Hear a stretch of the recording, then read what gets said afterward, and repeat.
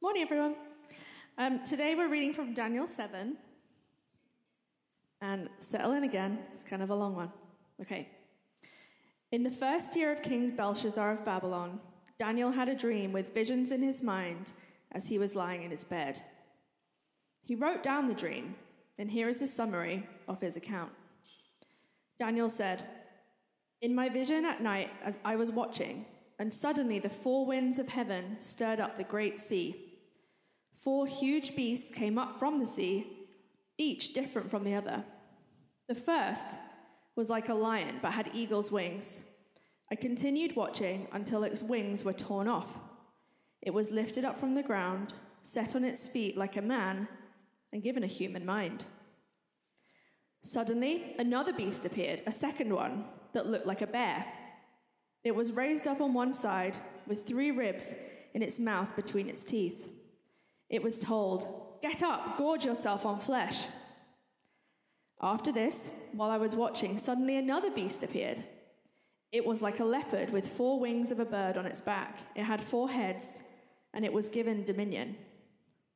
After this, while I was watching in the night visions, suddenly a 4th beast appeared, frightening and dreadful and incredibly strong, with large iron teeth. It devoured and crushed, and it trampled with its feet whatever was left. It was different from all the beasts before it, and it had 10 horns. While I was considering the horns, suddenly another horn, a little one, came up among them, and 3 of the first horns were uprooted before it. And suddenly in this horn there were eyes, like the eyes of a human, and a mouth that was speaking arrogantly. As I kept watching, thrones were set in place, and the Ancient of Days took his seat.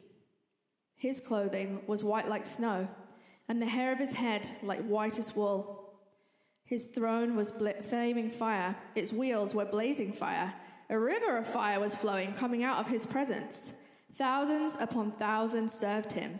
10,000 times 10,000 stood before him. The court was convened, and the books were opened. I watched then, because the sound of the arrogant words the horn was speaking. As I continued watching, the beast was killed, and its body destroyed and given over to the burning fire. As for the rest of the beasts, their dominion was removed, but an extension of life was granted to them for a certain period of time. I continued watching in the night visions, and suddenly one like a son of man was coming with the clouds of heaven. He approached the Ancient of Days and was escorted before him.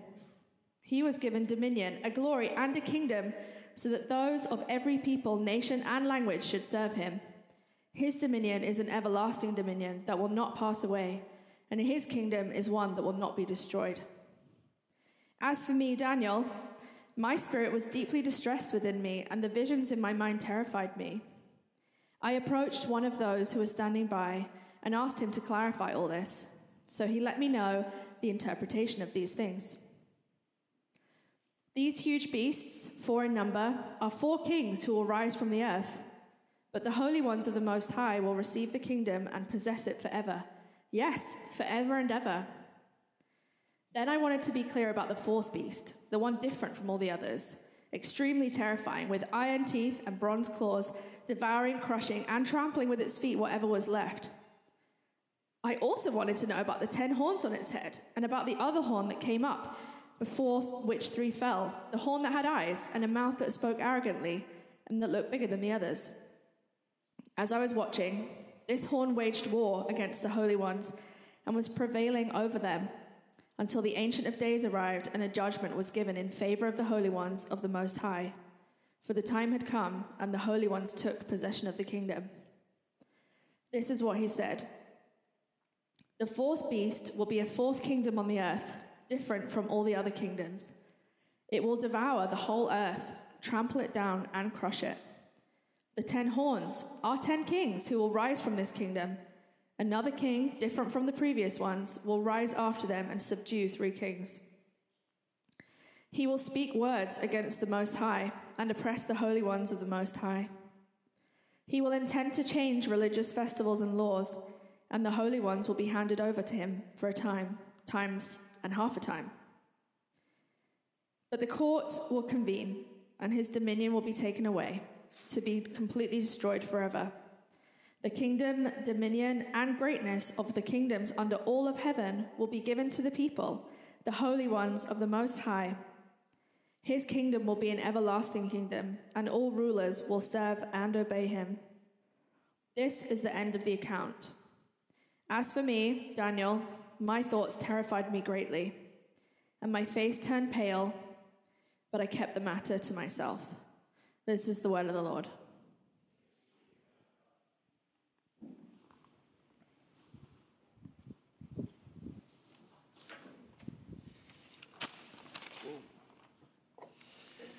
All right, let me pray for us.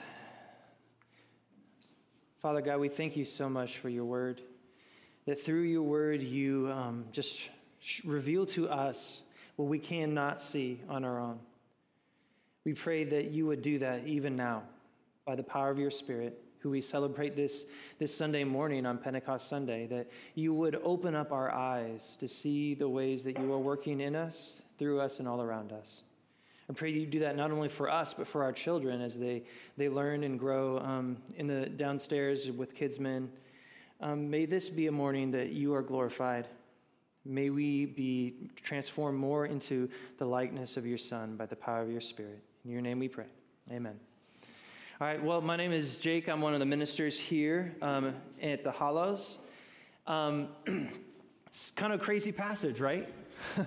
Let's see what we can make of this. To start, I wanted to ask a question. Like, what is one of your favorite scenes in one of your favorite movies?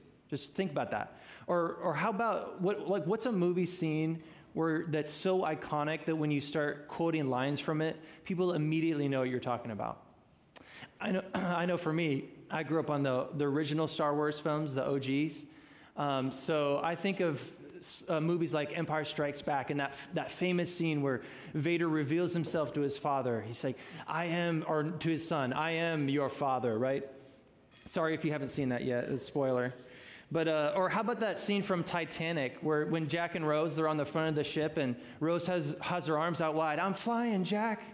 Or maybe your Christmas isn't finished until Hans Gruber falls from the tower in Die Hard. These are all such iconic scenes, right? And they bring with them whole casts of characters and the stories that they inhabit. Now, the same sort of thing is going on when Jesus uses the title Son of Man to speak about himself and his mission. That one title, it brings with it a whole cast of characters and the stories that they inhabit. Now, Jesus, he is the Messiah, the fulfillment of God's promise to save his people through the line of the good King David. And Daniel and his friends, they knew this promise well. They were waiting for the day that God was going to restore his people back to their homeland and set up a new king from the line of David who would reign and rule on God's behalf. And Jesus, he is the fulfillment of this promise. But if you look at the Gospels, the narratives about Jesus' life and ministry, you'll notice that he never uses that title himself. Instead, he uses the title Son of Man. Now, when the Pharisees and religious leaders are grumbling because Jesus forgives sins, what does he say? He says, the Son of Man has authority on earth to forgive sins. Now, how does Jesus define his ministry? We see it in Mark 10. For even the Son of Man did not come to be served, but to serve, and to give his life as a ransom for many. Now, this title is so important to Jesus that he uses it over and over again. But why? Well, perhaps part of the reason is because there were so many wayward expectations about who the Messiah would be and what he would do, and Jesus didn't want other Israelites to think he was just another rebel looking to overthrow the Roman government. So he uses the title Son of Man, which for his Jewish listeners would have brought to mind, at least those attentive to his teaching and the storyline of the Bible, it would have brought to mind this one scene from Daniel 7. This one scene that captures all the main characters of the Bible and the whole storyline of God's redemption, which is another reason why Jesus chooses this Son of Man title. It's like those famous iconic scenes that bring with it the whole story of the movie. But what does this title tell us about who Jesus is and what he came to do? Daniel 7 is a strange and difficult passage. As we continue in our sermon series on the book of Daniel, God of the exile, we come to a sudden shift in literary device, as I'm sure you may have noticed. The book, it turns from stories about Daniel and his friends and their faithfulness in a foreign land to speak about wild and wondrous visions that Daniel received while he was in exile. These visions, they're going to continue on until the end of the book. But this one chapter, it's actually the center of the whole book itself. All the stories before have been running up until this moment, and all the visions that flow out of it depend upon it. But it's not only the center of the book of Daniel, it's actually a retelling of the whole story of the Bible. Creation, fall, redemption, restoration, it's all there. It's a difficult text, but it has something really important to tell us. It shows what the book of Daniel has been saying over and over again. God is in control, and he has won the final victory. So let's walk through this text together and do our best to understand this scene that is Jesus' self-designation. Now, it's broken up into two parts. The first part, verses 1 through 14, which tell the vision, and then verses 15 to the end, which have further explanation. Now, in it we see the opposing kingdoms, which are confronted by the court in session, and the king and his kingdom. Now, through it all, we see that God is in control, and he has won the final victory. Now, before we can start identifying the various characters in this narrative arc that is the wonderful, wild scene of Daniel 7, I wanted to be sure that we took a moment to have a good understanding of apocalyptic literature. Now, which is what we see in the second half of the book of Daniel. Now, when you hear the word apocalypse, perhaps you might think of a zombie wasteland. But the word apocalypse doesn't mean the end of the world as you know it. The Bible Project, led by Tim Mackey, has some really helpful content on the various literary forms of the Bible, one of which is apocalyptic literature. And he talks about how apocalypse is a Greek word that means to uncover or reveal. In apocalyptic literature, God pulls back the curtain to show what's really going on with the world, giving a heavenly perspective on our earthly situation. It's written in a poetic and imaginative style that is full of symbolism based on biblical design patterns developed throughout the Bible. You can think of these design patterns kind of like hyperlinks that should send your mind back to earlier moments in the story of the Bible. And these moments, they give insight to understanding the images that are described. Now, with that in mind, let's take a look at the text. We see in verse 1 that this vision comes during the first year of King Belshazzar. If you remember from chapter 5, this was the last king of Babylon before the Medes and Persians took over the Babylonian Empire. So we're taking a step back in the chronology of Daniel to witness a vision that helped inform Daniel's faithfulness in exile. From his earthly perspective, Babylon was in charge. This violent empire had destroyed his homeland and sent his people away into exile. His situation, it seemed hopeless. I'm sure he was full of doubts about whether or not God was in control, whether or not God cared about the suffering of his people. So where did Daniel get the kind of faith that we saw him display in the previous chapter when he stood up to a wicked king and refused to worship this king and instead choose to worship the one true God, even at the risk of his own life by being thrown into the lion's den? Well, it was in part due to the apocalyptic visions like we see in Daniel 7. This vision gives Daniel a heavenly perspective on his earthly suffering, revealing that God is in control and he has won the final victory. So the first part of Daniel 7, it directs our attention to the opposing kingdoms, those worldly orders that oppose God and his rule. The vision, it starts with four winds that churn up the sea, which causes these mutant beasts to charge up onto the land. Now, this is an image of creation unraveled. The four winds, they signify a holistic event: east, west, north, south, all the directions of the earth. This is something affecting all of creation. The mention of this, the sea brings us back to the beginning of the story, to Genesis 1, where God created everything out of the nothingness of the chaotic waters. You see this in Genesis 1, verse 2, where it says, "Now the earth was formless and empty. Darkness covered the surface of the watery depths, and the Spirit of God was hovering over the surface of the waters." Now, the sea, it continues to be an image of chaos and destruction throughout the Bible. God brought order out of chaos in the beginning when he brought up the dry land out of the waters. But now we see that the sea is producing destruction as it throws these mutant beasts onto the dry land. Now, the mutant beasts, they're also an image of creation unraveled. God made a good and ordered world. In Genesis 1, we see over and over again that God calls what he makes good. And he crowns his creations with creatures made in his image, charged with ruling over all of creation. It says in Genesis 1, "So God created man in his own image. He created him in the image of God.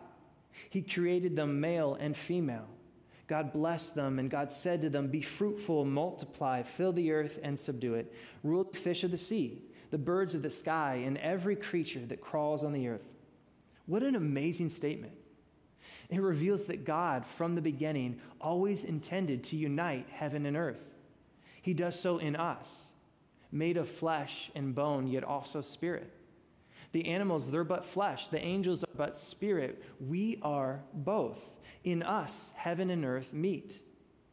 Tim Mackey, he says it like this: "To say that humans are made in the image of God is to say that humans are to be a bridge between heaven and earth.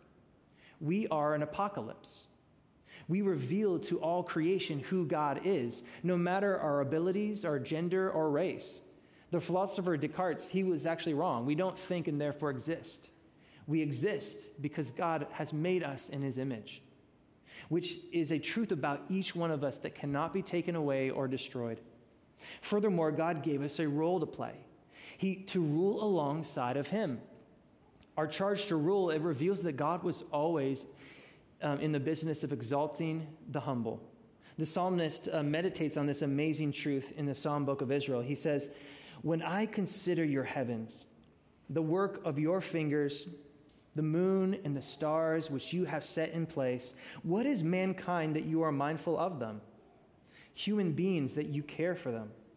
You made them a little lower than the angels and crowned them with glory and honor.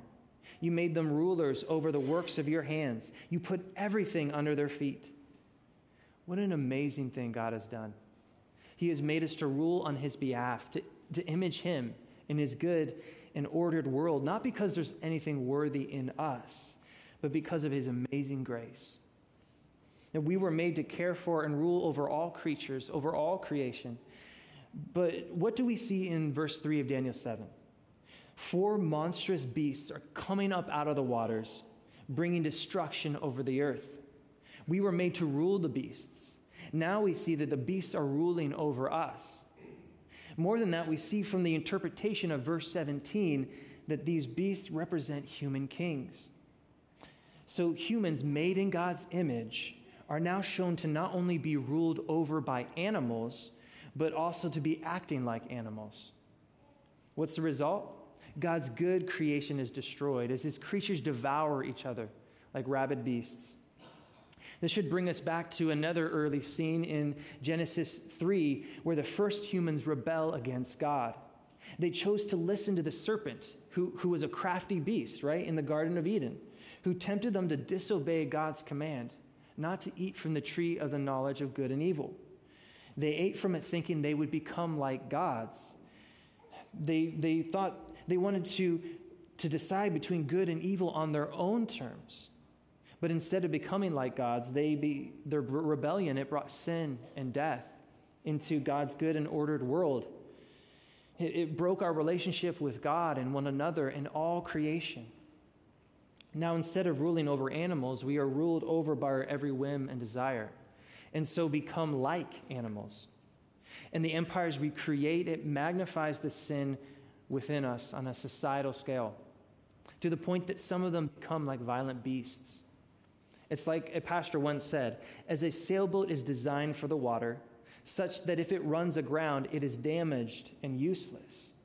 Human beings run aground when we choose to be our own source of authority.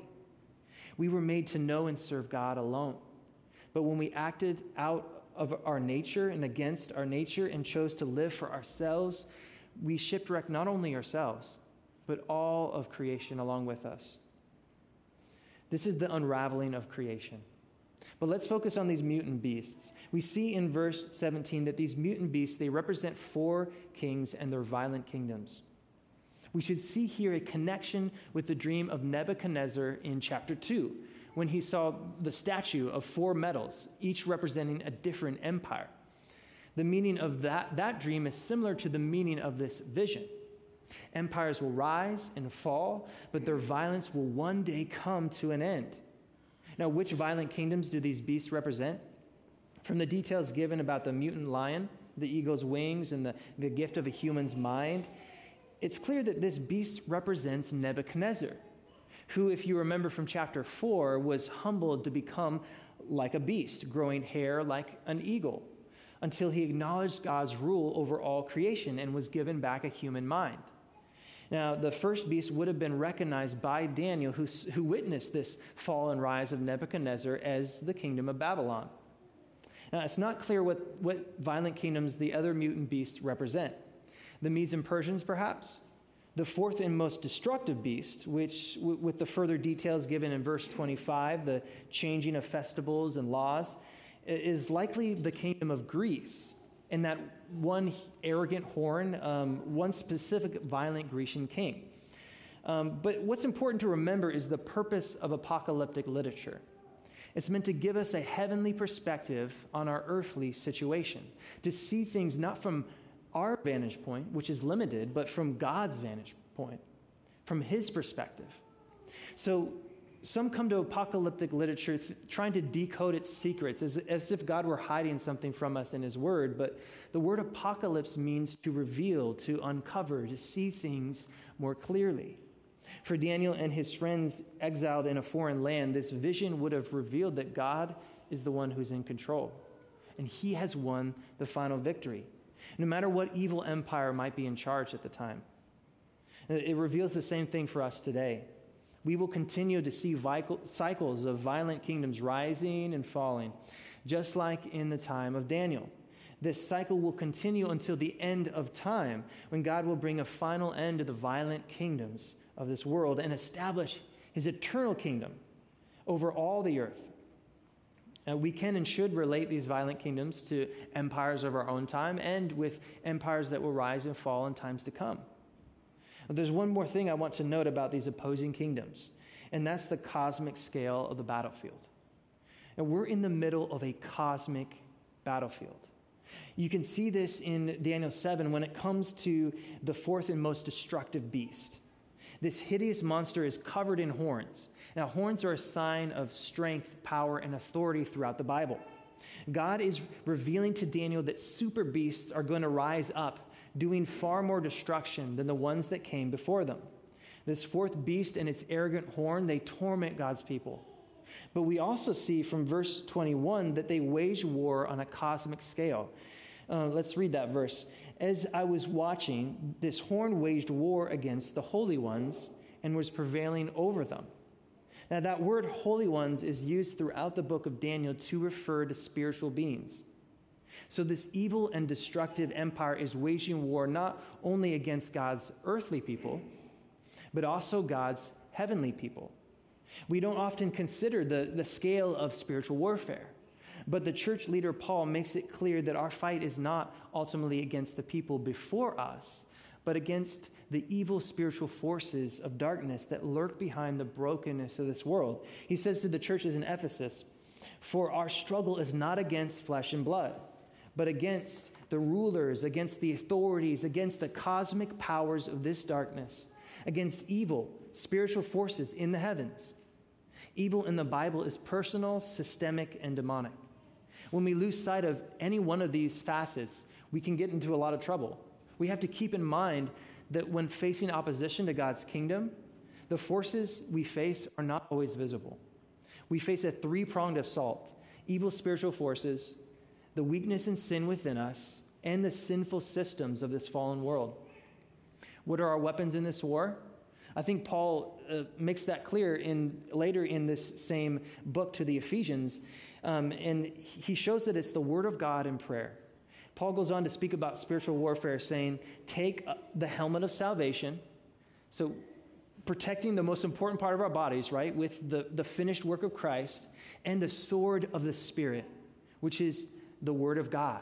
The sword of the Spirit, our one weapon, right? But then he goes on to say, pray at all times in the Spirit with every prayer and request. Stay alert with all perseverance and intercession for all the saints. I think he adds that right after to show that this is another aspect to our warfare. So I must admit that I fail to place as much importance on prayer as I should. I tend to focus far more on completing my to-do list than on joining God and humbly submitting to him in prayer.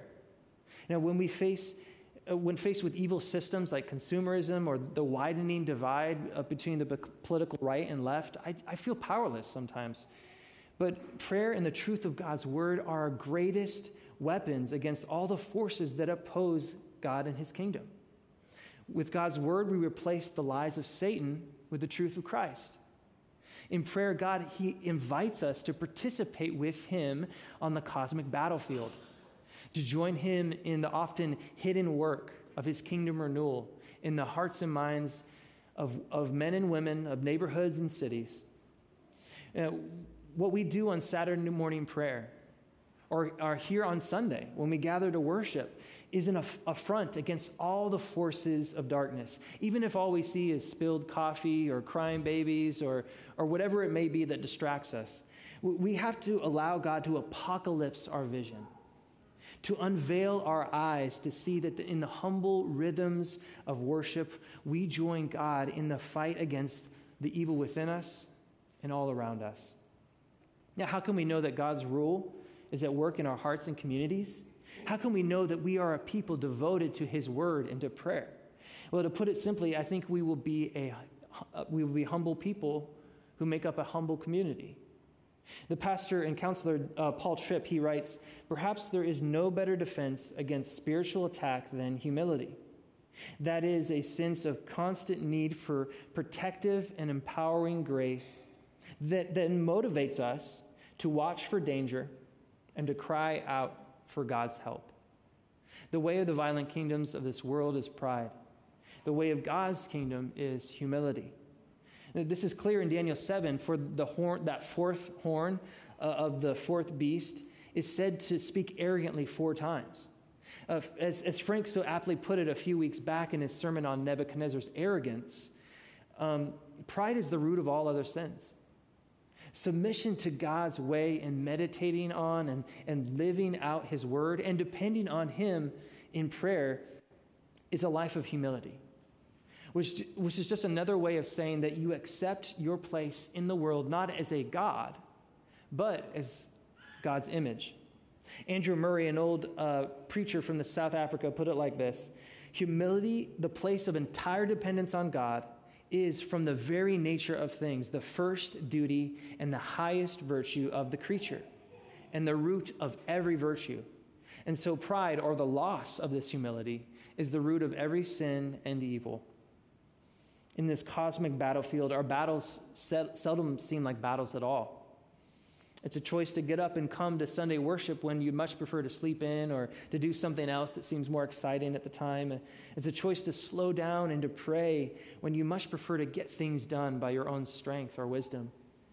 It's a choice to stop the doom scroll of social media and spend time loving God's people, even when it's difficult and not easy, because relationships are never easy, right?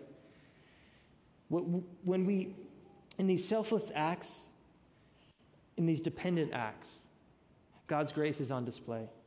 We need him and we need each other to live a humble and dependent life in this exile world that spreads the lie that we must only and always depend upon ourselves. Following Jesus isn't often flashy or thrilling. It's one step in front of the other, a long obedience in the same direction. The wonderful thing is that we don't walk this journey alone. Remembering the good news of Pentecost Sunday, we have the very Spirit who raised Jesus from the dead living within us. Yes, he unites us to one another, and he empowers us to live a humble life of obedience. And by keeping in step with the Spirit as we follow the ways of Jesus, we are actually living into the deep reality of the way the world really is. Because Jesus, he is on the throne, and he will reign forever. Faced with opposing kingdoms, it might seem impossible that God really is in control and that he has won the final victory, but Daniel's vision gives us God's perspective. The beasts, they've had their day, but in verse 9, everything changes. Daniel sees thrones set in place, and the Ancient of Days, who is God himself, take his seat to judge. This is the court in session. In the midst of all the destruction and violence on the earth, Daniel, he looks up and he sees that God is the one who is in control. And one thing to note about this courtroom scene is that there are multiple thrones that are set up. Now, do you remember the watchers from chapter 4, the ones who chose how to humble Nebuchadnezzar? These watchers are part of what the Bible describes as the divine council, which is a group of spiritual beings with which God shares his authority in ruling over creation. And God, he is so good and generous that he not only seeks to share his authority with those made in his image, like you and me, but he also shares his authority with spiritual beings. That this court in session is that divine council over which God is the head. There are two things this courtroom scene tells us. One, God is in control. Two, God is judge. We actually see God's sovereignty at work in the previous verses. Each beast is given something that defines their rule. The lion is given a human mind. The bear is commanded to devour. The leopard is given dominion. Only the fourth beast exercises its rule in arrogant defiance against God himself. Now, here we see as imperfect as it may be, God continuing his plan to rule and care for his creation through those made in his image. Yet because we are fallen, and the systems that we create are fallen, they will never last. And among the empires of history, some kingdoms rise up that are so arrogantly opposed to God and his rule that they refuse to acknowledge him at all. Even these kingdoms will fall. God only allows sin and the destruction that these sinful empires create to last only so long. But if God is in control, why does he allow so much evil? A typical rebuttal to Christianity is that because we are faced with so much evil in the world, either God is not in control or he's not good. But this claim is full of assumptions. First, it assumes that the evil we see in the world is pointless. But this misses what the Bible shows us over and over again. It shows us that God actually uses evil to bring healing and restoration.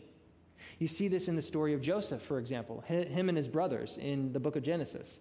They sold Joseph into slavery in Egypt because he was their father's favorite. But while in Egypt, God raises Joseph up to a prestigious place so that he can help the king of Egypt prepare for a deadly famine. And because of this, Joseph not only saves the lives of thousands of Egyptians, but also his whole family who come down to Egypt during the years of famine. Joseph, he sums it up well when he says to his brothers, "You planned evil against me. God planned it for good to bring about the present result, the survival of many people." Here we see what God is always doing, bringing good out of bad, guiding even evil toward his purposes. Timothy Keller, he writes, "Tucked away within the assertion that the world is filled with pointless evil is a hidden premise, namely that if evil appears pointless to me, then it must be pointless." He goes on to write, "With time and perspective, most of us can see good reasons for at least some of the tragedy and pain that occurs in life. Why couldn't it be possible that from God's vantage point, there are good reasons for all of them?" I've experienced this in my own life many times. My parents, they got divorced back in 2015, which came to me as a great and sudden surprise. Everything normal in my life started to be turned on its head. Yet in his kindness, God used this terrible situation to deepen my dependence upon him as my good father. And he also used it to reveal the sin and brokenness hiding within my own heart as I began to question my quote-unquote perfect Christian upbringing. God, he's always using difficult moments like these, our trials and our pain, to make us more like his son, Jesus. Through our suffering, he helps us become the people that we need to be for our families, our friends, our church, our neighborhoods. Yet more beautifully still, though we may not always know why we suffer, the cross reveals that God is not aloof to our suffering or the evil of this world. No, in the cross, God suffers with humanity and defeats evil by taking it upon himself. Now, secondly, the existence of suffering and evil is actually an argument in favor of the existence of God. When we claim that something is evil or unjust, we're relying on moral assumptions that are built upon the teachings of Christian teaching in times past. The animal world, if you look, suffering and death are par for the course, right? Keller, he writes again, people, we believe, ought not to suffer, be excluded, die of hunger or oppression.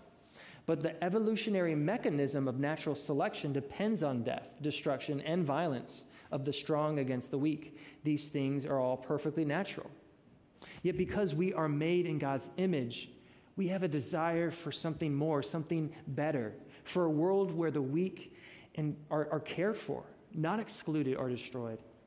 It's God who breaks into the natural ways of this fallen world to move things back to the beautiful intentions he had when he originally made all things good. And how does he do this? He often does it through judgment. Now, God as judge is another thing we struggle to acknowledge here in the West. But it's important to remember that this is our own cultural hang-up. During Daniel living in exile, he would have seen this as a good thing. Psalm 96 is actually a celebration of God's judgment, which shows all of creation, not just humans, rejoicing in God judging the world with righteousness. So what does Daniel see in God the judge that we miss? I think the problem is that we bring our own cultural assumptions with us when we read the Bible. One pastor, he points out, writing, members of Western cultures love the concept of God's love for all people and recoil from the doctrine of God's wrath on evil. More traditional tribal cultures will have no problem with a God of judgment, but will bristle at the idea that he loves all people groups equally. Each culture then will tend to highlight certain biblical teachings and downplay others. So because of our cultural assumptions about what love is and what justice is, we lose sight of the biblical truth that love and justice go together. This is why we need to read the Bible in a diverse community of faith, for we can help to sharpen one another in our understanding of God's word. Mosaf Wolf, he's a Croatian scholar who helps us on the subject of judgment. I quoted him a few weeks back, but I just want to quote a bit of what he says on God's divine judgment again, because I think it's so helpful for us. He says, if God were not angry at injustice and deception and did not make a final end of violence, that God would not be worthy of our worship. Wolf here helps us to put God's judgment into perspective so that we can see that it is also an expression of his love, a means to put an end to the suffering of the innocent. The court in session is good news because it shows that God is in control and he will make an end to violence and injustice. We see this in verse 11 when the fourth beast is destroyed. We can take comfort, like Daniel, that God is in control and he will make a final end of evil. His judgment means we don't have to take justice into our own hands. We can be at peace, even in the most difficult of situations, because God is ruler over all, and he will work all things together for his glory and our good. This is how God's divine judgment makes us peaceable people. We can love our neighbors when they disagree with us, or even when they hate us, because we know in the midst of it all, God is the one who's on the throne, and he will one day set all things right. This is the divine perspective that Daniel needed in his exile. And it's the divine perspective we need in our exile too. We live in a scary world just like Daniel did. There's the continued war in Ukraine, the possible financial crisis if the debt limit isn't raised, or what about the breakneck speed of developments in AI? It all seems too much sometimes, but in the midst of it all, God is in control, and he is the one who's on the throne. He is judge. Yet 2 times in this passage, Daniel is said to be overcome with fear. If this divine perspective was meant to bring some sense of peace for Daniel in his time of exile, why is he terrified? In some sense, it's the right response when you come face to face with the holy God. But in another sense, I think it reveals that he did not fully understand how God would make a final end of evil, or how much suffering his people would have to face in the meantime.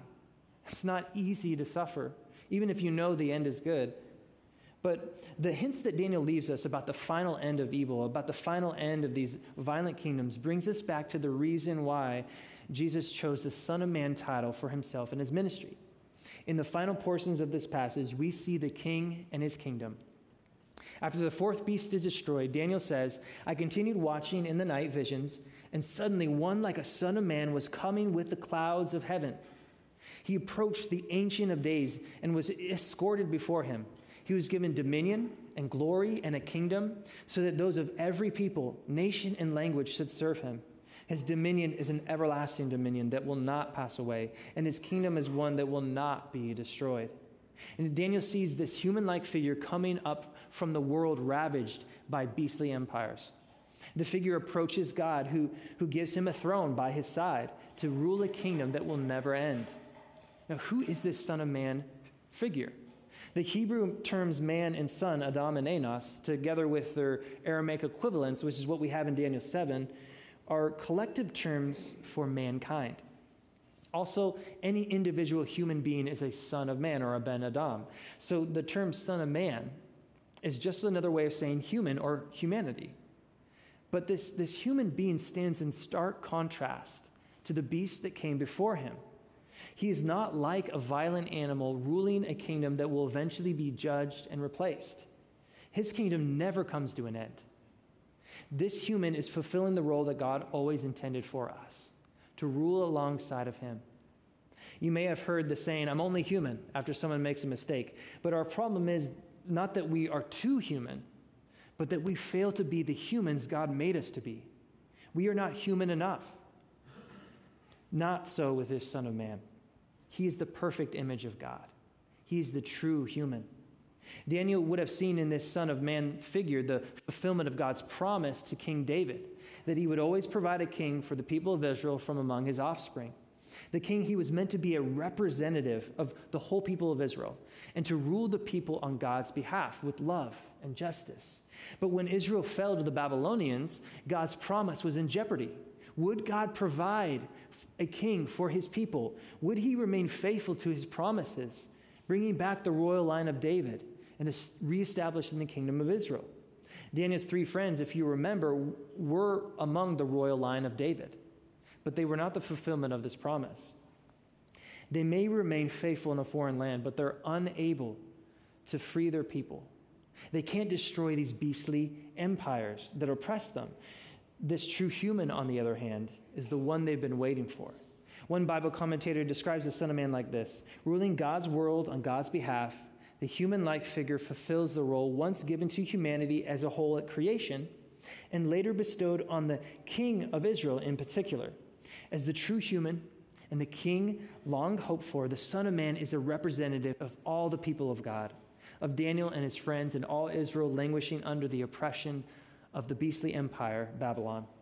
He's God's yes to Daniel that he will fulfill his promise, that exile is not the end of the story. There will be a homecoming. Yet there's something strange about this Son of Man. He's not only the true human, he's also God-like. If you notice, the Son of Man approaches God on the clouds of the sky in verse 13. An odd image, right? Well, this is another biblical image that calls up other stories throughout the Old Testament. One Bible commentator notes, with the clouds of heaven is reminiscent of the Sinai covenant.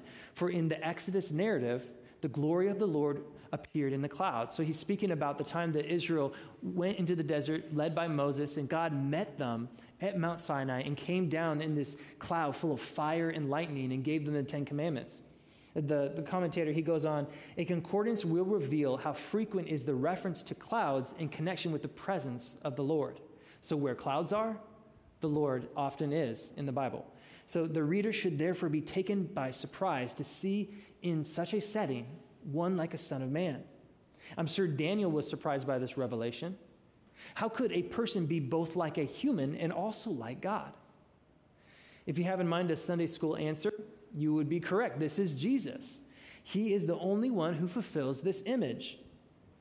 He is God in the flesh, fully human yet fully God. Daniel sees the image of the one who will not only save the people of Israel, but all of creation. This is Jesus, the Messiah. He's the true human who lived the perfect life of dependence and obedience to the Father that we were always meant to, but we could never give because of our sin and rebellion. In his perfect humanity, Jesus gives us the righteousness we need. Yet he is also God himself. Our sin and rebellion were ultimately against God. So only God could forgive us. And in Jesus, God does just that. He forgives us not by judging us as we deserve, but by taking that judgment upon himself in his work on the cross. Ultimately, this is why God is judged as good news. It's not just good news because it means God is in control. It also means that we don't have to face his judgment when we place our faith in the finished work of Jesus, because Jesus takes the punishment we deserve. In the cross, God's justice against sin and his mercy for sinners beautifully and wonderfully comes together. Paul sums it up well when he writes in 2 Corinthians 5:21, he made the one who did not know sin to be sin for us, so that in him we might become the righteousness of God. This true human, Son of God and Son of Man, wins victory against all these evil forces, not like the violent beast that came before him. No, his victory comes not by taking power, but by giving it away on the cross. This is so clearly displayed in another apocalyptic book in our Bibles, Revelation. There, Jesus is described as a slain lamb, yet also the Lion of Judah, the powerful ruler that the people of Israel had been waiting for. The pastor and author Vadi Bachman highlights these two images, writing, by juxtaposing the two contrasting images, the lion and the lamb, John, the writer of Revelation, has forged a new symbol of conquest by sacrificial death. Did you hear that? Conquest by sacrificial death. The Messiah has certainly won a victory, but he has done so by sacrifice for the benefit of people from all nations. God is not ambivalent to evil and suffering. It troubles him so much that in Jesus, he humbled himself to the point of death on a cross to make an end of it. And this way of the Lamb, the way of sacrifice, death to self and nonviolence, is the way that he calls us to take up in our violent world.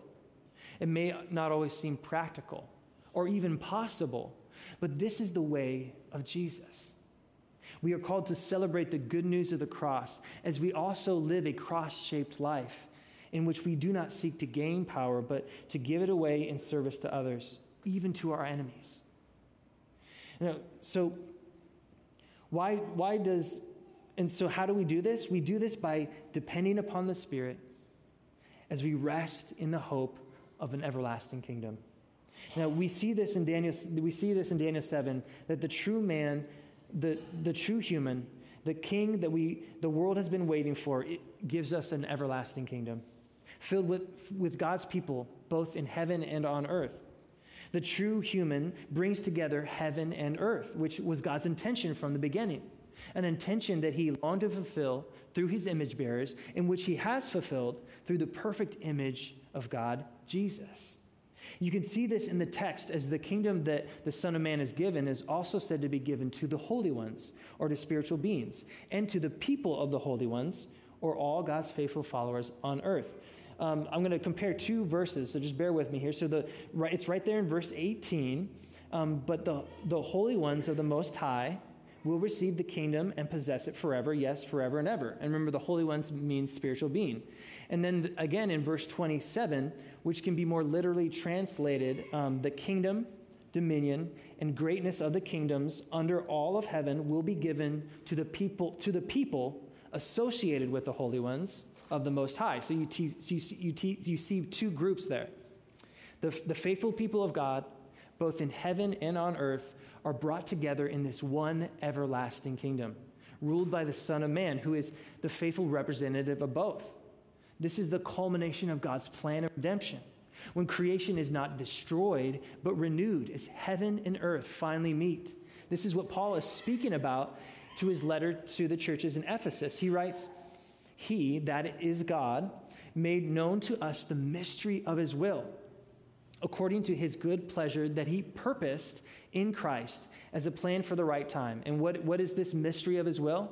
It is to bring everything together in Christ, both things in heaven and things on the earth in him. In Christ, by the Spirit, we begin to live out our role, the role that we had from the beginning, to rule alongside of him. And one day, this everlasting kingdom, it will cover all things as heaven and earth are finally united and all sad things come untrue. And the hope of this everlasting kingdom is meant to encourage Daniel and his friends in their exile, and it's meant to encourage us in our exile too. The world is not as it should be. It's filled with suffering, injustice, and death. But this world will not always be Babylon. One day, when Jesus comes again, he will set all things right and establish his kingdom in its fullness. We live in the in-between, between the victory of the slain lamb and the full fulfillment of his kingdom. This reality should affect our lives in many ways. We are to live as citizens of the kingdom come and coming, even as we live in the kingdoms of this world. A poignant reminder as we get ready to celebrate Memorial Day. And we don't have to get caught up in the political dogmas of right or left because we follow the Lamb, whose government is not owned by any political ideology. We can live together in a truly diverse community because we find our unity not by class, creed, or culture, but by the Christ who lives in us by his Spirit. We can rejoice in sadness. We can mourn without despair.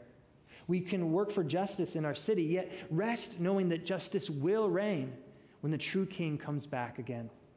This is Daniel's apocalypse. You can see why Jesus chose the Son of Man title for himself and his ministry, for in this one scene, all the story of the Bible unfolds before us. It fits, for all of Scripture is about him. It all finds its fulfillment in Jesus, the suffering Savior and Lord. Daniel 7, like any apocalypse, is meant to bring both a warning and an encouragement. When we receive God's heavenly perspective on our earthly situation, everything starts to be put in its right place. For those of you who are followers of Jesus, I ask that you take stock of your lives. How does this apocalypse help you see more clearly? Where does it challenge you? Are you spending your time worrying about things that don't ultimately matter in the grand scheme of God's story of redemption? Are you failing to devote yourself fully to things that will last, living for the everlasting kingdom? Similarly, where does this apocalypse encourage you? I ask that you rest in this wonderful truth that God is in control and he has won the final victory. In one of the primary activities of the Spirit in the life of a Christ follower is to encourage us with the truth of the gospel that Jesus has won and he will never let us go. He will bring us to that end where we will meet him face to face. So on this Pentecost Sunday, rest in this work of the Spirit in your life. If you're not a follower of Jesus, this apocalypse can be a scary thing. For you, it does mean the end of the world as you know it, because if God is in control and he has won the final victory, it means you're not in control of your life. And you need saving from a violent world filled with wayward worship. Don't leave this place or don't turn off the sermon if you're watching online without considering what it might look like to take one step closer to this Savior who has given everything away to save you.